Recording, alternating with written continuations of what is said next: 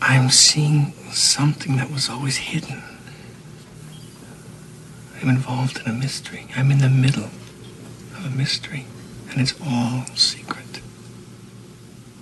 You like mysteries that much? Yeah.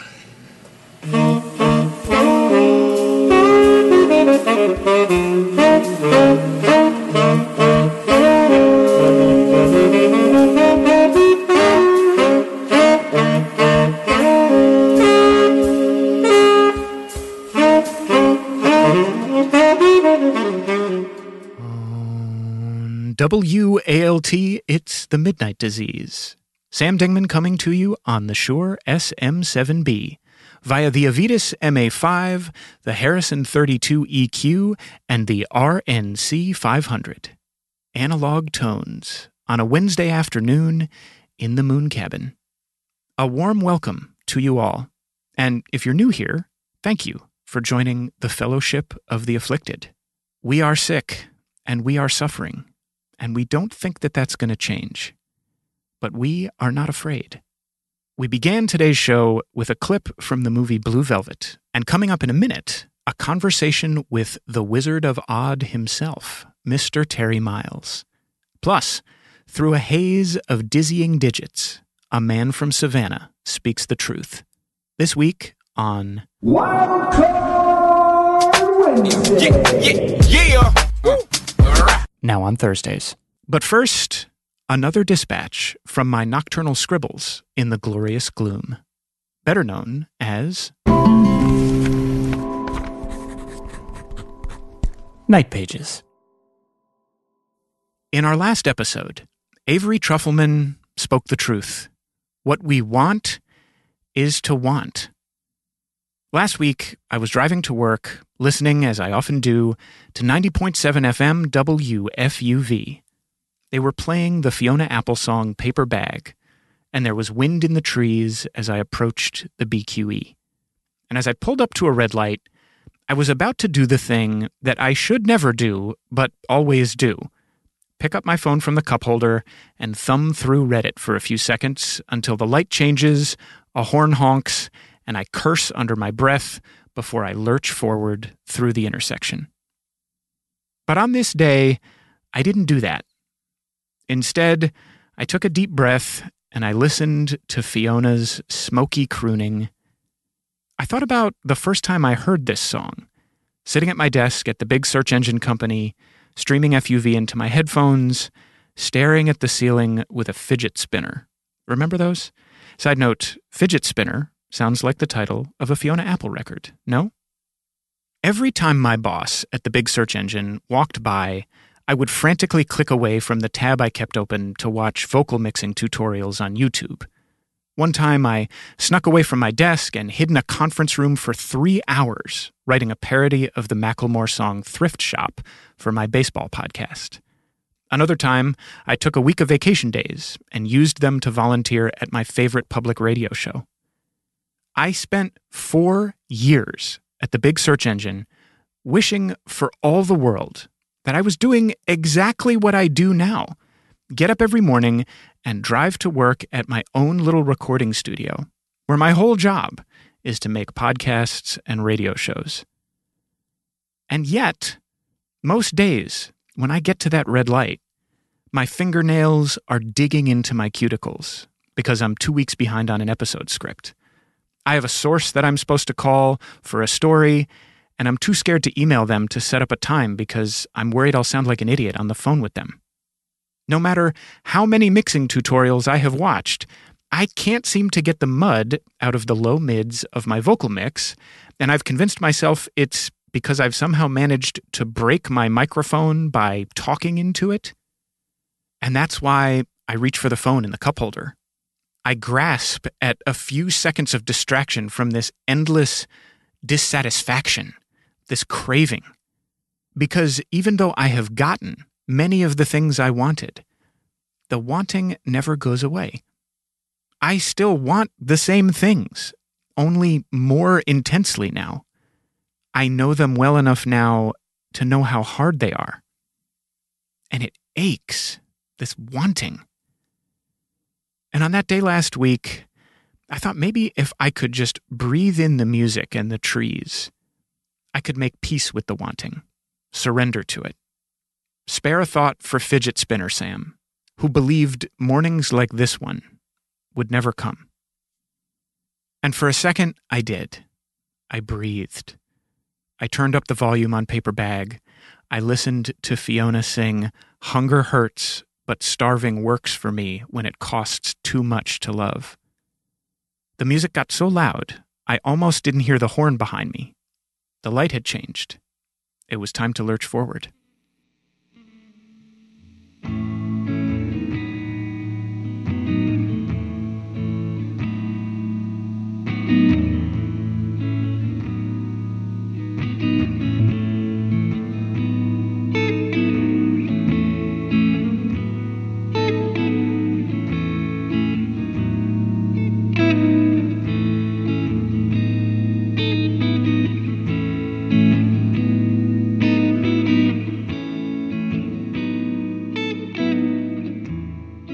Friends, as you may recall, we have a patron saint here at the Midnight Disease, one Albert Vetch, a possibly fictional author invented by Michael Chabon in his book Wonder Boys.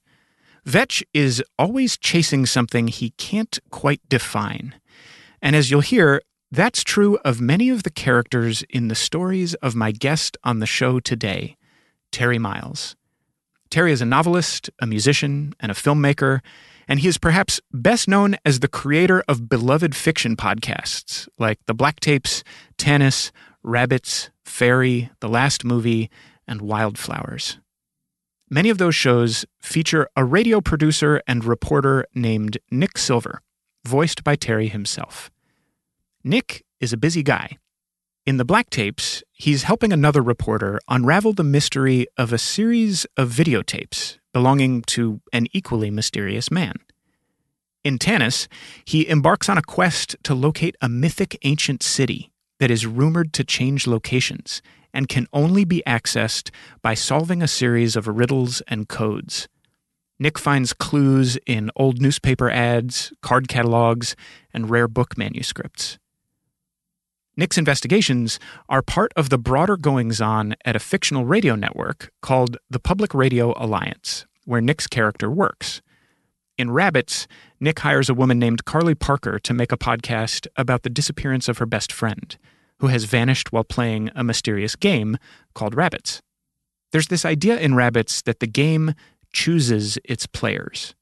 One of the ancillary elements of the story is something called path cards, a deck of cards with various numbers and symbols that players try to decode to reveal their path.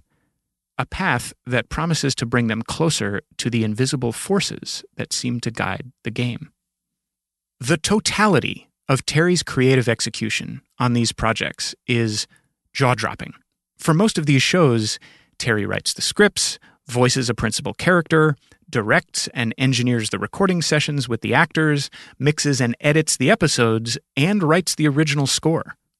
He is a world builder in the truest sense.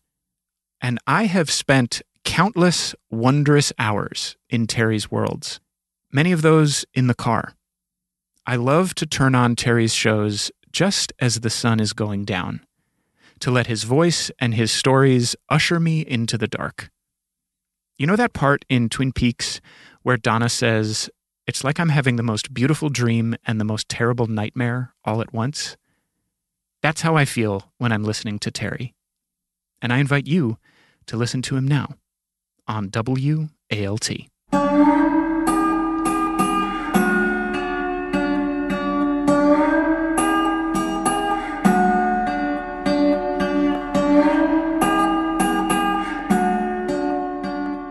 Terry Miles, thank you so much for being on the Midnight Disease. Welcome to the show. Thank you so much for having me. I'm excited. When you reached out, when it says the Midnight Disease in the subject line, I am immediately, Wonder Boys is one of my favorite books, and I love the movie as well. But if I pull down my I'm looking at my copy of Wonder Boys right now, the paperback.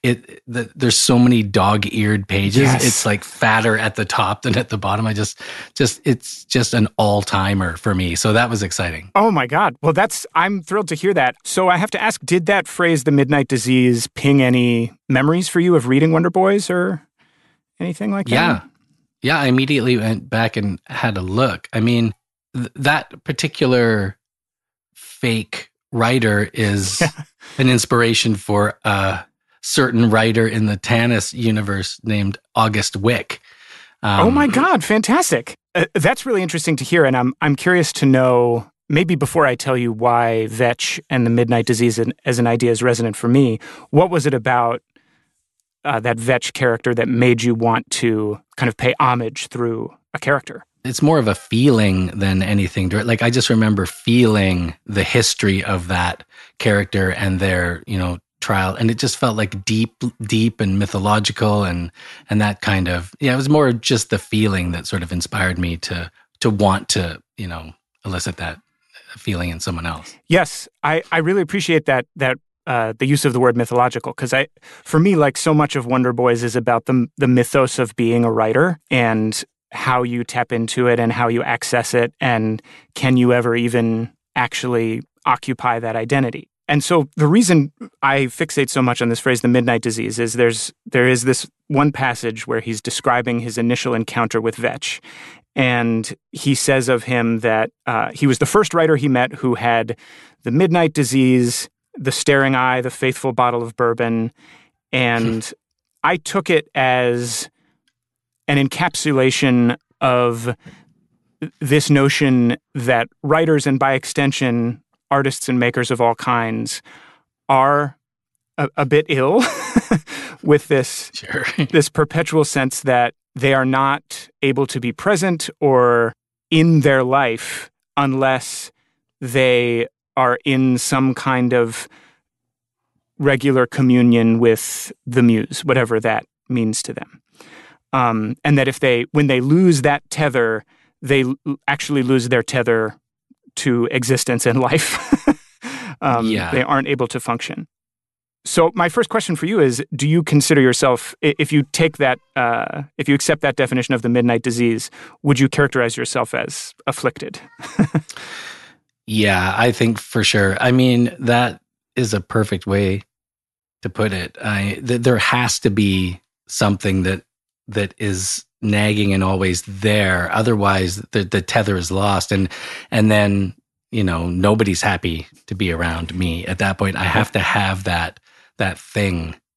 It is definitely always there. And thankfully always there. That I have to feel that sort of, like I'm writing the sequel to the Rabbits novel right now. So that's the thing right now that I have to always have running in the background. If it wasn't there, I would be lost. I would be, I would have to create a new podcast series or something. I would need something that spot in my mind can't be empty. Yes. And if I'm hearing you right, there is no replacement for that feeling other than treating it by making a new thing. Yeah. Once you finish something large, like I just released a new podcast series called Wildflowers. And when that ended, I still had the Rabbits novel, but it wasn't loaded in the bank. So that's always sort of a down time, after just when you should be celebrating the birth of something new into the world. That's I'm sure other creators feel the same way, but it's often depressing, like not clinically, but it could be, I suppose, but just like it's over and it's like shit. Yeah. I don't know if I can swear, but like no, feel free. The way I was going to describe the most concise definition of the Midnight Disease maybe is this quote I heard attributed to Gary Shandling, where he said something along the lines of, when he's not working, I'm all fucked up. Yeah. That checks out for sure. Yeah. So do you think you could give language to the thoughts that go through your head in that moment, just following the release or completion of some project? Is it a sense of, I didn't get what I was driving at, and now I'm never going to get a chance to fix the mistakes I think I've made? Or what are those thoughts that swirl in that downtime? No, actually, I love Wildflower. You know what I mean? It really came off the way that I wanted, which is not true of everything. Sure. So that one was like, it's often the most exciting things that maybe it's because you're not going to spend time with them anymore. I don't know. I feel there's satisfaction in finishing for sure, of course. Like there has to be, but I don't know. I don't know how much I feel it. It just feels like something is gone, I guess. And the more I enjoy the thing, the sort of darker it just feels like things don't taste as good. Like it's just it's a, until the next thing really catches fire or moves far enough along that it fills the spot. Yeah. That's a really beautiful idea. I think you just articulated that the idea that it feels like something is gone. And I think for a creator like yourself who seems to put so much of yourself into everything that you make, particularly in the sense of being somebody who touches so many parts of the process from writing to recording to mixing to music, the idea that you have a part of you has left and now lives in this project. I could imagine an attendant feeling of, will a new part of me ever grow to replace what has just been extruded into this work of art? Yeah, that's probably that's the best I've ever heard it described. I think. I mean that is like exactly right. I wouldn't consciously think that, but that hearing you say that makes perfect sense. Like there is probably an unconscious, subconscious fear of losing that part that created that work. Yeah. Ooh, that's come back. It's every time, and it happens with every work. Yeah. Well, I mean, that's a wonderful thing. Not that I want to celebrate the sense of torture and personal loss that we're kind of describing here, but I think of all the work of yours that I have listened to and read, that feeling really comes through the sense of deep investment and something passing through you into my headphones onto the page that I'm reading is so palpable. And I guess the next question there is, well, before a question, I want to tell you something, which is that I think that Tanis and the Nick Silver character in particular very much remapped my brain in terms of how I think about what it means to lose yourself in something and how invested one ought to be if something really matters to you.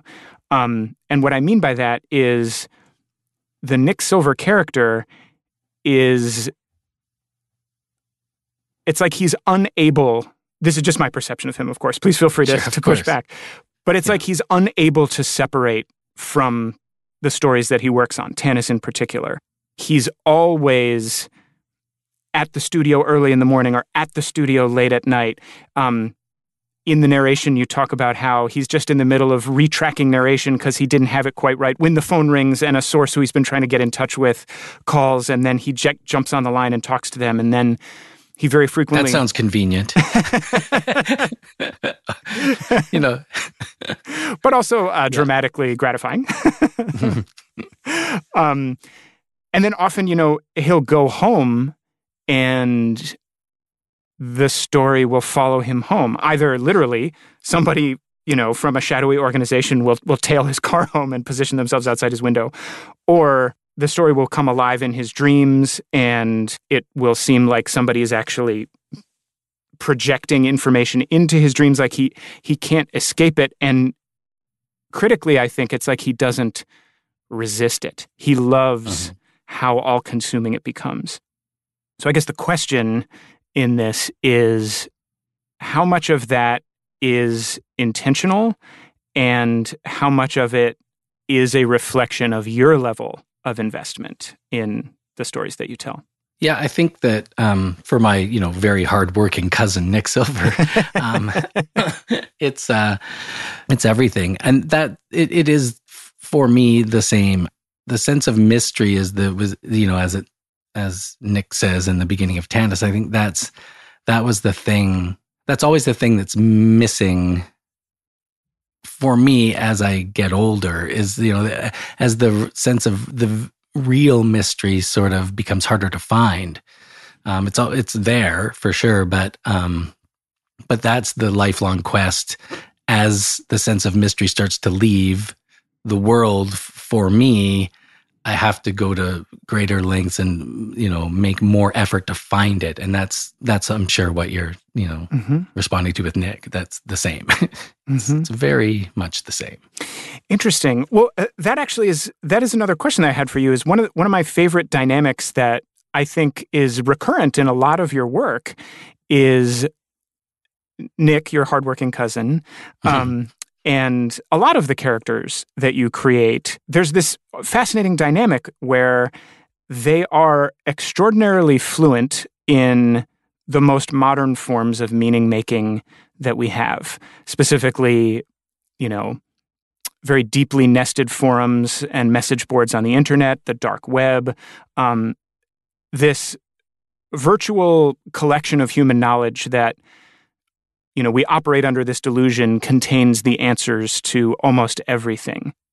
And they have an appreciation for how to access the very deepest reaches of that resource, but they also have an awareness and an acceptance of the fact that they aren't going to be able to find their ultimate answers there. And that dance between their fluency and their desire to access or unlock this next level of meaning is, for me, a big part of what is so intoxicating about the stories. I suppose what I'm saying is I detect that is part of your mission as a creator, is to encourage us to remember that mystery is eternal and that we're never going to be able to figure anything out ultimately. Well, hopefully we can figure something out. The hidden corners and dark parts of the world, the Marianas Trench of our world is kind of, we really have to go there because, in the information age, so much has been exposed. It's not like, Dewey Decimal card catalogs and stuff are holding, secrets, and we have to go physically, meet people. Like nowadays, everything is there. So yeah, but we need to lift up the rugs in places that perhaps still hold mystery. Yeah. Well, you seem, if I may, to draw a lot of inspiration from people like Aleister Crowley and occult writers who were interested in the equivalent in whatever era they were writing in of exposing the limitations of our understanding, whether it was the internet or religion or whatever it was. Do you remember a moment when your interest in those, whatever the right term is, mystics, wizard philosophers, seekers of arcane knowledge? Yes. Yeah. No, it was. That's for sure. It's things like Crowley and Jimmy Page, Symbols and Led Zeppelin, and all the goat of Mendes. Like, a lot of horror movies held sort of sway. Like when I grew up, I would sit in front of the television watching Alien on HBO. As a kid, when I should not be seeing these terrifying things. So it was always trying to be, because I was always seeking for some meaning and mystery. Because religion fell apart. As soon as I learned about Santa Claus, I knew that Jesus and God were probably the same. For some people they're not, but for me, I was like, oh, that sounds like the same thing. Mom and dad, like what? One delivers presents and one talks to a snake in a tree or whatever. They all seemed pretty made up. Yeah. So then I started looking for things. If there's no meaning there in religion, nothing else outside of our world, then it led me to the things that felt really weird. And then that was mainly sci-fi and horror movies were that, and books, of course, always books. It was, there was a lot of possibility there that I couldn't find in the real world. Going back to this idea that there was a breakdown of the illusion in the supernatural vis-a-vis Santa Claus, vis-a-vis religion. And so then you gravitated towards these various forms of media that were offering a different plane of access to something beyond our world. What do you think was the appeal to you about the idea that there may be another way to access something outside the world? Because I could imagine, a different kid finds out that these supernatural stories they've been told are not real, and that is a source of relief, and they become intensely practical for the rest of their lives. But you had something, some sort of seeker in you that seemed to feel like, if I can't access the next plane through these stories that I grew up hearing, let me find other stories that take me there. It was internal, a lot, imagination stuff. Like, I remember delivering papers as a kid, and I had in my mind, like, it was cold where I grew up in Calgary, Alberta, Canada. It was like snow everywhere in the winters. And I would deliver these papers with a red wagon, and I had mapped out the entire Middle Earth over the neighborhood. So I would go to like Rohan and Gondor, and I would like as I was delivering papers, I was moving through Middle Earth in my mind, so I would always sort of map out a world that I could move through in my imagination after that sort of, loss of the illusion of eternal life and angels and all that. It was less creating and more sort of living in internal worlds, building a library for later. Yes. Well, that leads me, I suppose, to another one of the things that I think is so fascinating and compelling about your work is, as I mentioned, you do seem to touch so many elements of the creative process. You write, you perform, you play characters in the show, you make the music, and then you also actually render the sound waves and manipulate them, like do the mixing and editing. So you're touching an extraordinary amount of the process. Do you feel like there's one of those elements of creative practice that is the trunk that everything else is a branch of? Like, are you fundamentally approaching these things as pieces of sound? Are you fundamentally thinking of them as pieces of writing, as avenues for performance? It's born of necessity, all of the hats. It sort of comes from the music. Everything starts with the music. When I couldn't afford a good, producer or engineer, I learned how to do those things for my bands. Eventually ending up recording at home, guided by voices or Lenny Kravitz style in my living room, and playing all the instruments on most of the records because I had time and I would learn. I was time rich and money poor always. So why not, take that time to learn how to make a website and mix an album and, mic the drums. And I had all day to get a good drum track on one song, I couldn't afford to pay a proper drummer. So, I had drummers in my band that were great, but then I had to bring them over and put on some clothes that weren't pajamas and stuff. So I ended up sort of doing a one-person operation out of necessity, not out of, control, although I'm certainly the control is part of it because I'm only able to do,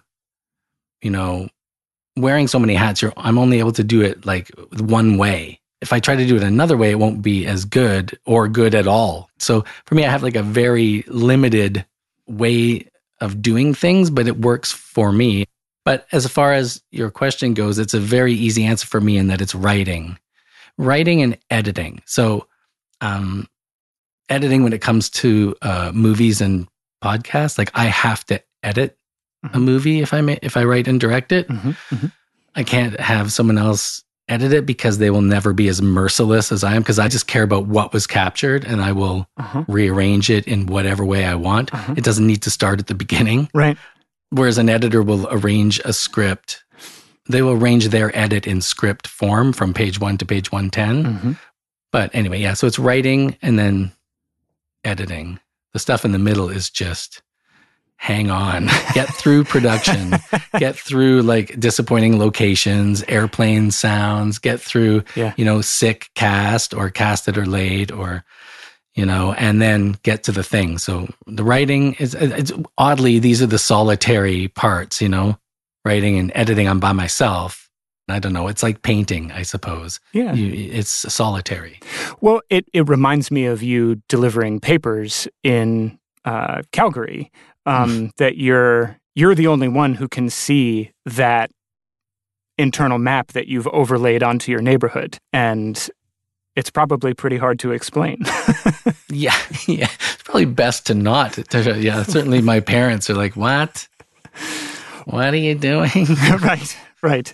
Yeah, I think gently loving but confused parents is a prerequisite for good creative output later in life, I think. Sure, yeah. But I want to go back because you just said something very interesting that I would love to unpack a little bit, which is that it all goes back to writing for you, but that also you have no sense of the script being sacred. So is it that you put everything you have into the writing of the script, but then you also view the editorial process as a second pass at writing? Yeah, of course. Yes. Always. And the production process is a second, like nothing is sacrosanct in a script. If an actor has a better line, and then it's better being the key, right? Like the best idea always wins, or you're not evolved as a creator. It's an invitation to a party, not a party, right? Like you need to, the thing needs to be brought to life by people. If you think of your podcast projects specifically, that makes me curious to know if any of them started out with you thinking they were one thing before they ended up being what they became. Not in the podcast world. Everything was pretty much designed. Like when I had the idea for the Black Tapes, it was specifically because of Serial. It was like, really? This is going to end. Yeah, I was listening to Serial. I'm like, this is going to end and there will be no more of this because it's too, unique. Turns out there are a lot. Turns out that the world exploded, but at the time there were no like true crime podcasts like that. It was wild. So I decided to make a fake one, and I had been doing everything by myself for so long. So I brought a friend in to help me with the writing, and then the Black Tapes was born. But every day for like 6 months after I came up with the idea, 9 months, I thought someone was going to do it. Now, when I went to my friend Paul's house to try to talk him into doing a podcast with me, he was not interested and had no desire to do a podcast. And then, but we'd written a script called The Black Tapes years ago. So that was a movie script. But nothing from that, aside from the one character of Dr. Richard Strand in the Black Tapes, who was central to that. The ghost hunter who doesn't believe in ghosts was the main character in that. That ended up being, the chocolate and peanut butter when he said, well, what if we do it like the Black Tapes as a podcast? And I was like, oh, we'll still do the true crime NPR narrator that I am working on. And the Alex Regan will still be there. And then we'll bring in this other element. So anyway, I think that's a good answer to the question, maybe, because it did start as a different, in a different medium. As I'm telling you, it didn't. And then I realized that, yes, it began life, half of it at least, in a script form. I mean, you took the words right out of my mouth. It seems like Black Tapes is a perfect example of something where you guys had a script and you were willing to take the core elements of it and remap it into this completely other thing. But it also strikes me that once you created the Black Tapes, you had also created the Pacific Northwest Stories Public Radio Alliance audio cinematic universe. Right, yes. In which you then had this incredible, speaking as a fan, every time a new podcast series comes out that emanates from that world of characters, even if there's only, glancing reference to the story that preceded it, whether it's Black Tapes or Tanis or Rabbits or Last Movie or whatever. You have this kind of infinitely expandable, like, accordion of audio tropes that you can then play with and use preceding stories as much or as little as you want to. Your willingness to throw out some of your old writing and repurpose it in a new format ended up being this incredible gift because it gave you this whole new world to explore in. Yeah. I mean, to be fair, it was the podcast. It was the NPR podcast format that was the big sort of... Sure. Because I'd always loved podcasts and KCRW and, This American Life and everything. So it was really that feeling. Serial was so immersive with the way that they did it. Like, I don't want to give it all to Serial, but it was just so, new and exciting in the way that Sarah Koenig became part of our lives in through the headphones. Mm-hmm. That intimacy with the narrator was so new for me that I was like, oh, it was so new thinking of it as a fictional construct, which, for better or worse, I kind of invented the fake serial narrator, that became so central to audio fiction after that with Limetown a few months, 6 months later, and then The Message and all these other. It's a trope now, right? Like found footage. It's its own sort of right. It's my favorite though. Oh, and that reminded me of your question or your statement. Like Pacific Northwest Stories was something I was really excited about from the beginning. Like when I brought in my friend Paul, I was like, I want it to be this umbrella thing. I want to do like this show called Tanis, and then I want you to do these shows, and then that. But I was just pushing it so hard. I'm like, it's good. He's like, let's just focus on the one show. I'm like, no, I got so many ideas and so much. And then so that's why I ended up, splitting it off and doing public radio lines stuff like Rabbits and Tanis and The Last Movie. And well, it's funny because that impulse is sort of, it shows up in the storytelling because there's this idea in Black Tapes that Nick Silver is Alex's producer and he's helping her make and tell this story. But then by the time, if memory serves, by the time season 2 of Black Tapes comes around, season 1 of Tanis has already come out, and Nick he's basically doing what you're describing. He's continuing to sort of build out the broader universe of these stories, even as the Black Tapes project is continuing apace. Nick is always in more and more headspaces as the Public Radio Alliance world expands. Yeah, he's easy to schedule too. So it's like sometimes actors and circumstance can complicate scheduling. Yeah, he's always easy to track down. Let's go back to Serial for a second because you brought up something that I think doesn't get talked about enough when it comes to Serial, which is that, I mean, obviously Serial, as you put it, it exploded and transformed our entire medium. And a lot of times I think that gets attributed to the fact that they were investigating a mystery and that the outcome of that investigation felt like it had really high stakes. And I think all of those things are true. But the thing you made me think about when you were describing it in terms of the intimacy of Sarah's voice in our headphones is that she, more than any other journalist I had interacted with at that point in my own journey, foregrounded her process in this way. She was so open about, this is how I'm trying to tell this story. I'm talking to Adnan on the phone, but then I'm also going through these phone records because my read of the transcripts from the court proceedings seems like it was really focused on this and I don't fully understand it. And I'm telling you that I don't understand it. So it implied is this idea, like, let's see if we can figure it out together. It was very, I don't know if vulnerable is the right word, but open in this way. And then the other thing it strikes me is resonant with your own journey as a creator is she tells us in the first episode of that show that what she's trying to do is impossible, right? She says, like, I'm trying to get these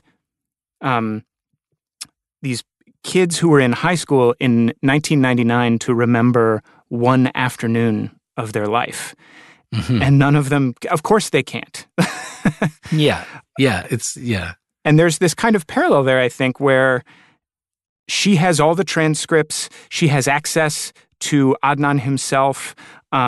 She has access to so many of the people who were connected to the story.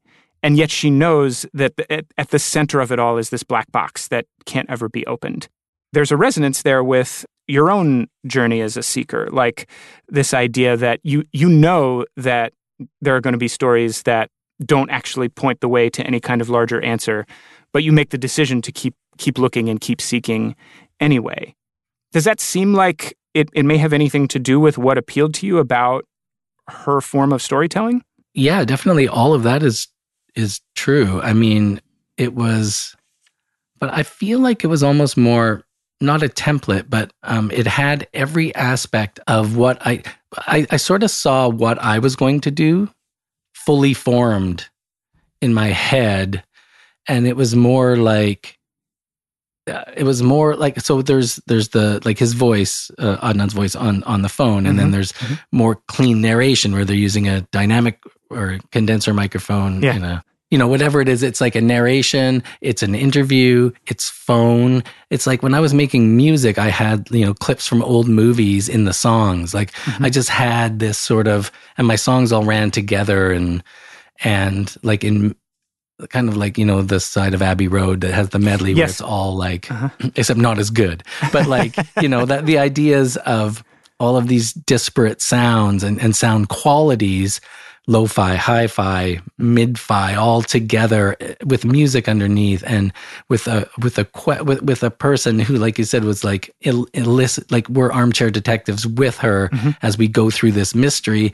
All of that stuff just sat in my mind. I was like, I know exactly what I'm going to do. It was like it wasn't like finding bits in here. Like it was fully formed in my mind when I went over to my friend's house and asked if he wanted to help write some podcasts.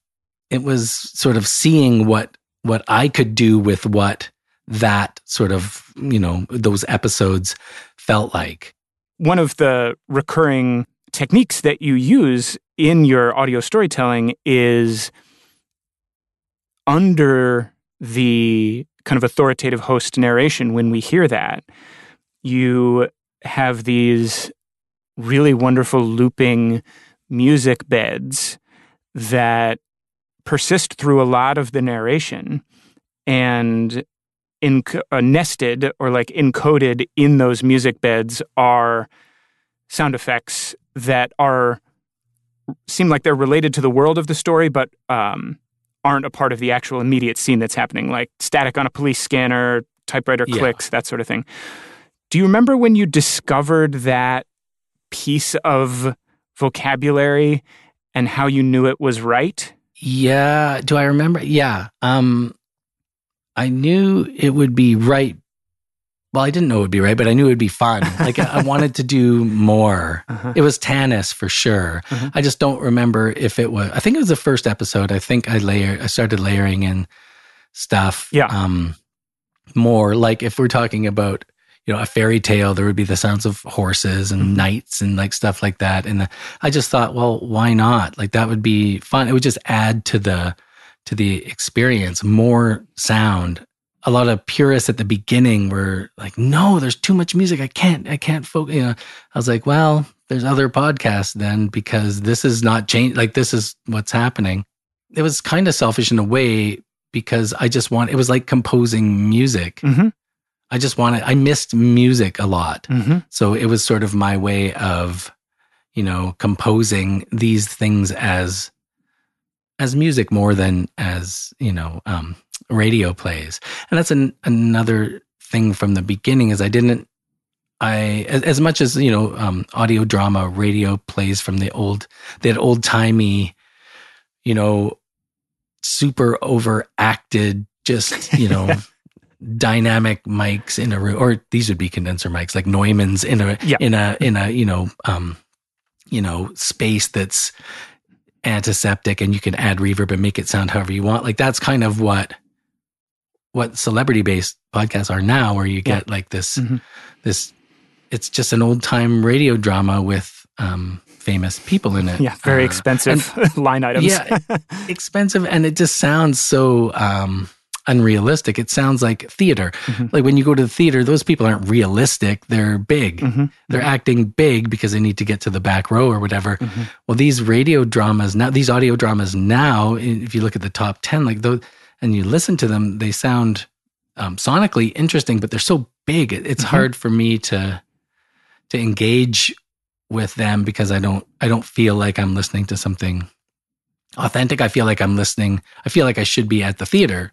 Right. And I don't want that as just personally, sonically. So what I was doing was like it's hi-fi for sure, but I need my Sarah Koenig to go into the room holding what Sarah Koenig would be holding, like a Zoom recorder. Yeah. Or I'll use a boom, but just not like in a movie where it's directly at the perfect space and we'll retake if it's some, it needs to be what the person would have. Yeah. Yeah. So it feels like, and I always used actual phones to record the phone stuff. Really? Oh, that's cool. Always just put a mic in front of a phone, but I was so obsessed with authenticity and only what the character would have, And Alex Regan's not, she's not an audio engineer, although she kind of is, but she would have her Zoom and it would not always be perfect.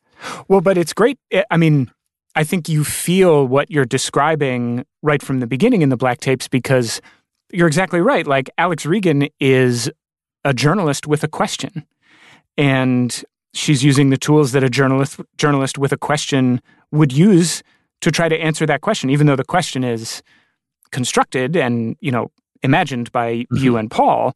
There's a direct connection there. Alex Regan is not, she's not a famous person in a sound studio. Yeah, no. And she's not going to get everyone into the sound studio to talk to her. Right, exactly. She has to go out into the field. She has to go to Strand's house. Yeah. The answer that you just gave is thrilling to me, partially because there's such an interesting interplay between the authenticity of what you're describing. Like, okay, this character is a journalist. She would have these tools. This is how she would approach the process of getting answers and translating those answers into sound in a very practical sense. But then you also talked about your use of music and your desire to score things that way as sort of impractical in a sense. Those were just like to your taste. Yeah, exactly. They're authentic on one side and completely fake and manipulated on the other. That's my brand. Right?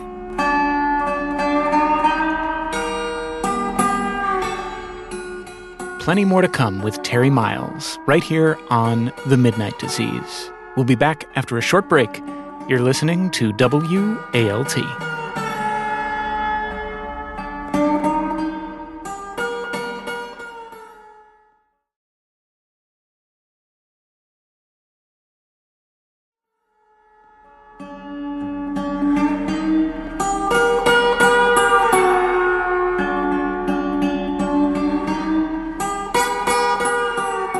So, your characterization of yourself as a creator with a certain set of values and what you were drawn to about other stories in this medium, all of it makes me think of your hardworking cousin, Nick Silver.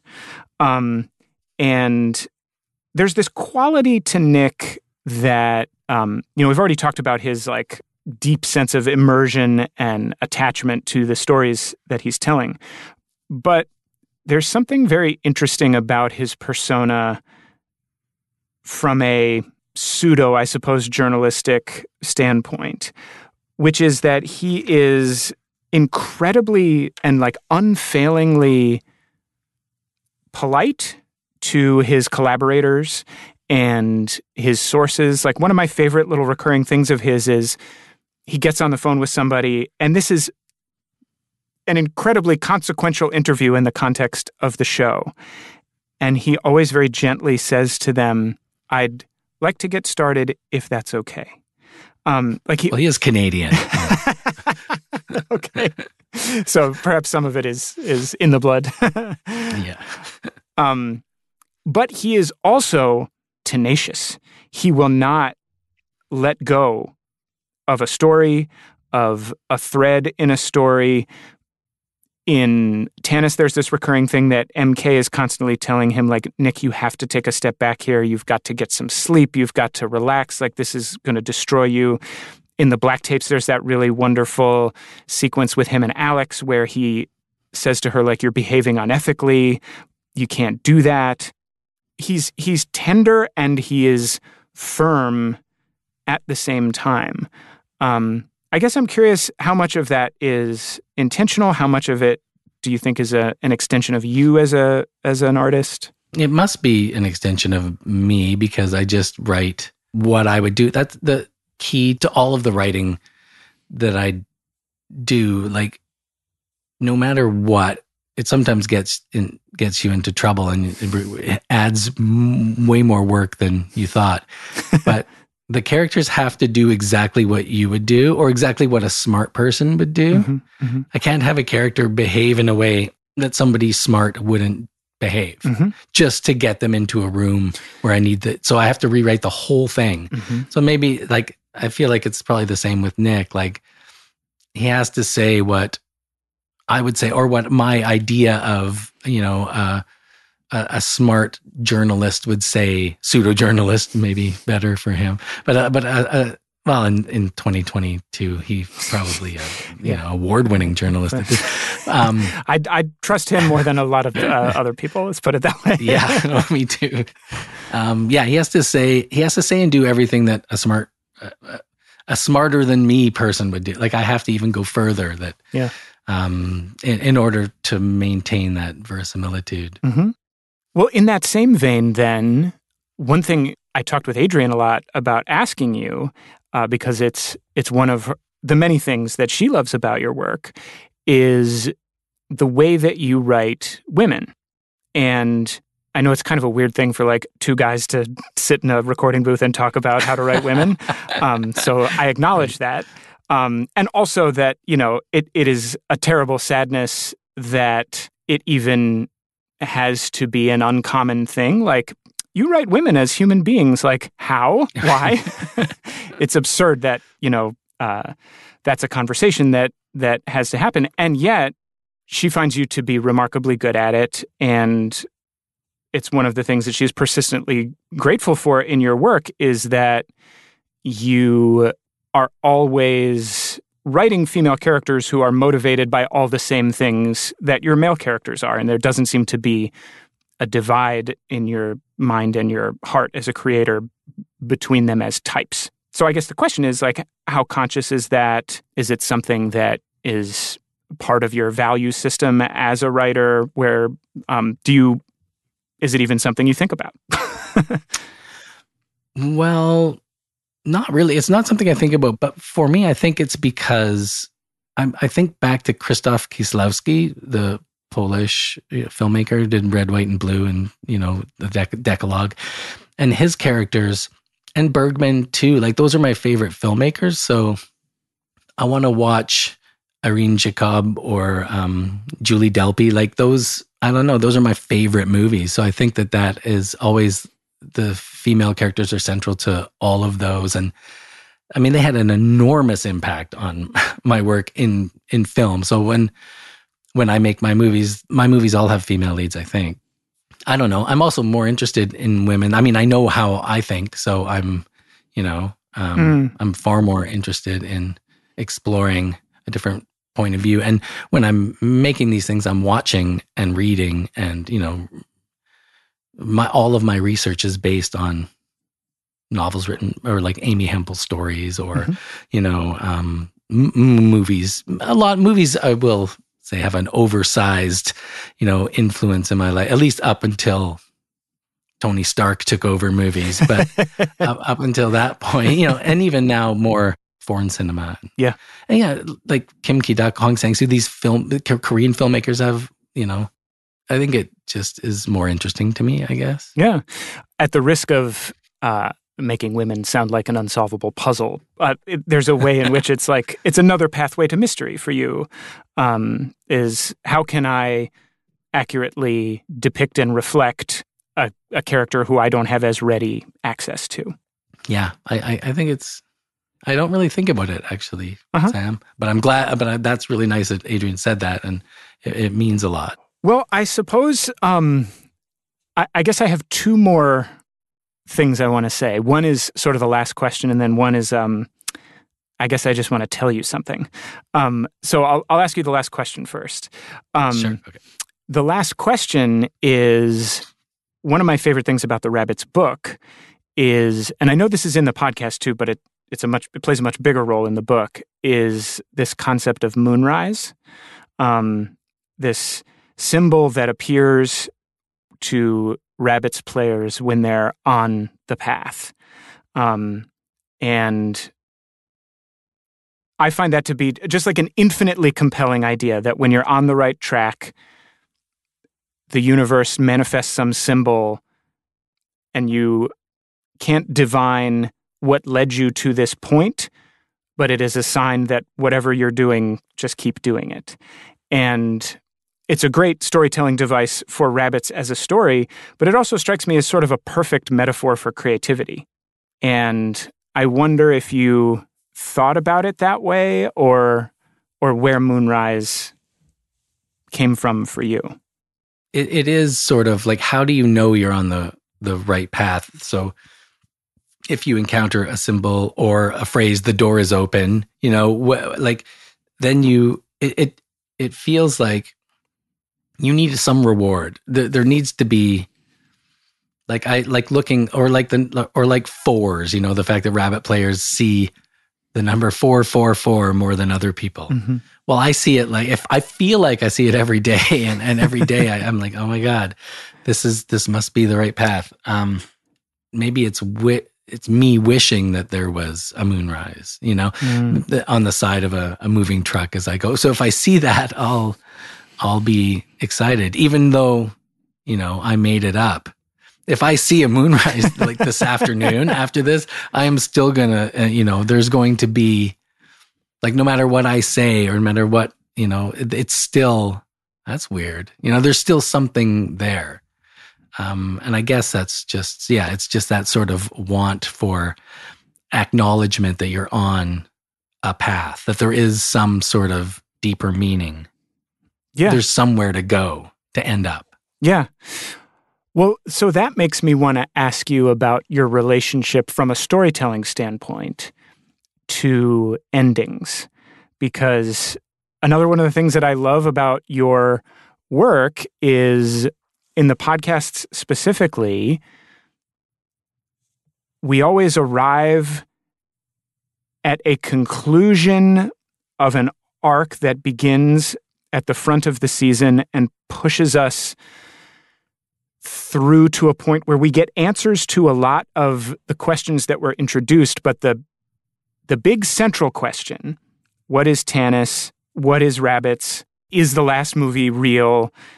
These questions persist. I think my favorite things have that sort of ending, but the questions are answered on what happened. That, like there was we needed to open a vortex to another world, and then we saw the vortex, and something happened, and the vortex was closed or whatever, and then there's a little question as to what's next. Is there anything next? I can't have just a like neatly tied up, limited series narrative ending for these, because that wouldn't be, I wouldn't want that as a listener. Mm-hmm. I guess it's selfish again. I just don't want that. I want a little bit of ambiguity, a little bit of, was it drugs? Was it another universe? Was it, I want those questions. I don't want to know what the thing is. I don't want to know what's in the Pulp Fiction briefcase. Mm-hmm. Right. Yeah, I'd rather not know. Mm-hmm. Yeah, my partner Adrian and I were talking last night watching The White Lotus about, we have this playful disagreement about, as the show unfolds, she's constantly trying to figure out, okay, who dies? We know somebody dies. Are they trying to give us a clue that it's that person? Are they trying to give us a clue that it's that person? And my thing is like, I want to put zero effort into figuring that out because I want as much as possible to have the delight of when it is revealed, just experiencing it. I want to sit in the uncertainty, the same uncertainty that all the characters in the show live in, to whatever degree I can, even though I know someone's going to die. Yeah. And I think she, for the record, is a huge fan of your work too. So it's not that she does not have a similar pull towards mystery, but it does feel like there's a connection in what you were just describing about your relationship to endings in the stories. And if we go all the way back to this original idea of getting an answer to the fact that Santa Claus is made up, that religion seems like a similar human construct, and being unsatisfied, like you at your core seemingly are sort of unsatisfied with these pat answers. Yes. Yeah. That might, you may have just unpacked my need for a little bit of ambiguity at the end. What do you think is at stake if we lose that connection to mystery? I don't know. I mean, for me, I don't want to find out. It's like I don't even know if I believe it's possible that there's something else out there, but I want to, and I feel like I don't want to lose that want. Having kids didn't make me lose the want. Publishing a book didn't make me lose the want. So it's still, if we lose that, I don't know. I can't, I think people have lost it a lot. And it seems like an existential angst sort of, fills the space when someone's lost that. So yeah, I think maybe what we lose is a little sense of hope. I guess then the last thing is I just want to tell you that one of the most pleasurable afternoons and evenings I have ever spent is Adrian and I ordered a pack of path cards. And I have some here somewhere. we played the game, or I don't know if I should even say the game. We followed the cards. So we are in different universes right now, potentially. It could be. I don't know. I guess we'd have to be in the same one. And there were just so many uncanny elements to it. We turned over one card and there was an infinity symbol among other symbols on the card. And I looked up and I was standing next to an Audi car that has a series of linked rings. And then that Audi car on its bumper had a rocket ship bumper sticker. Oh, wow. And then I looked up and there was a family of 4 walking towards us with a rocket ship balloon. Oh my gosh! And so I was already doing rocket from the novel. That's of course. Yeah, but okay, wow. That didn't even occur to me in the moment.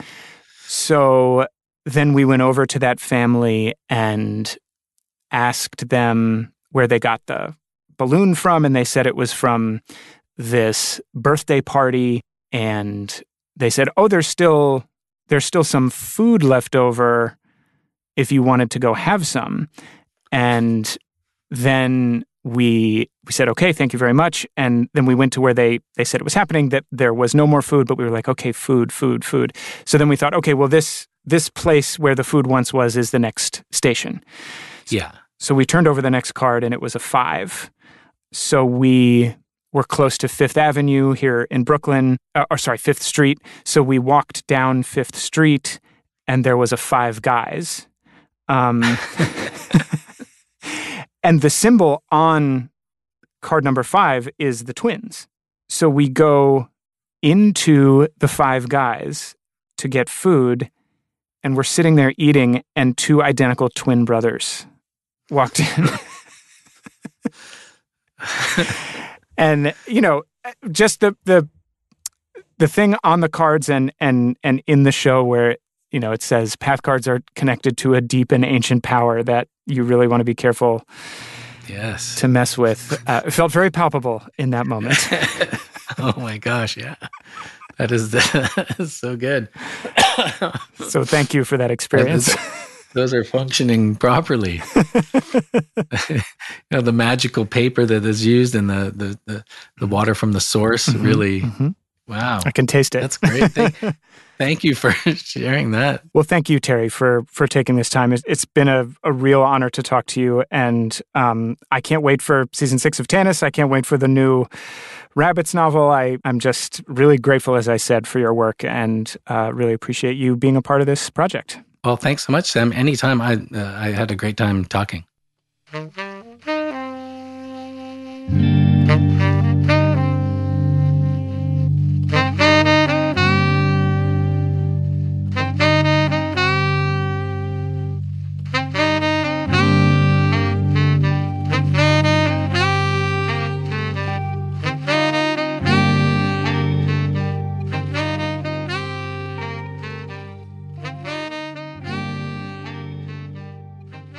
Wild Card Wednesday. Wild Card Wednesday.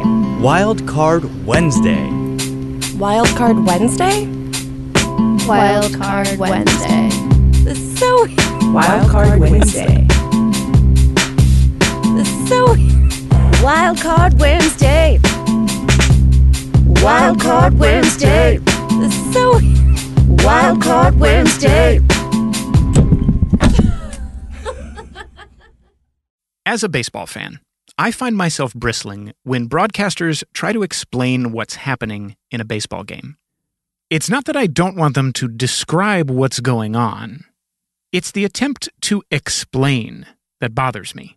There's this annoying trend now where they think it enriches my experience of the game to learn about the spin rate on a curveball or the launch angle of a home run, as though knowing the spin rate might explain how a pitcher gets a baseball to dart 18 inches right to left when he throws it from a mound of dirt at 85 miles an hour.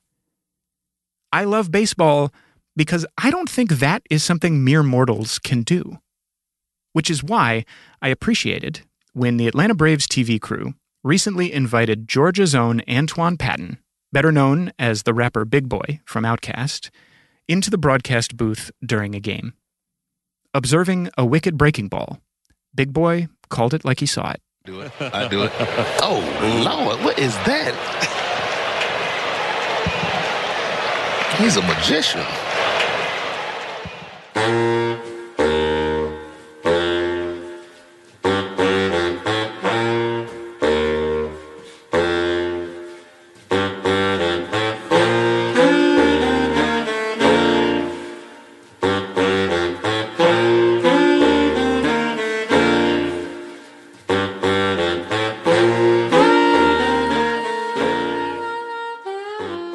The Midnight Disease is hosted, produced, written, edited, and mixed by me, Sam Dingman.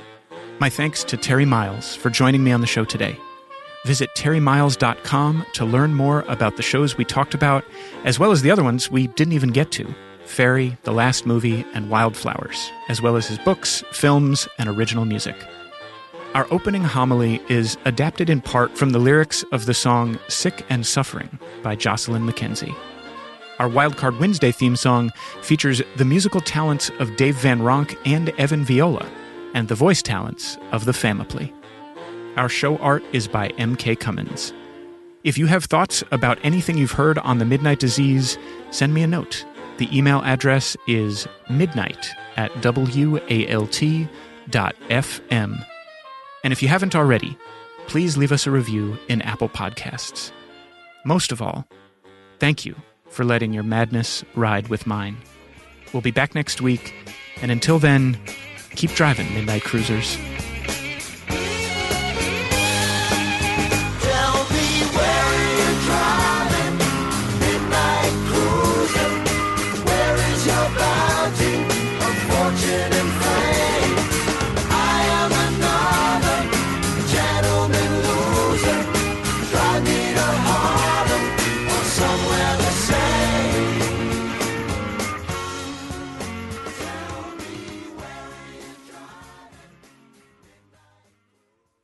You're listening to WALT. Homegrown. Homemade radio.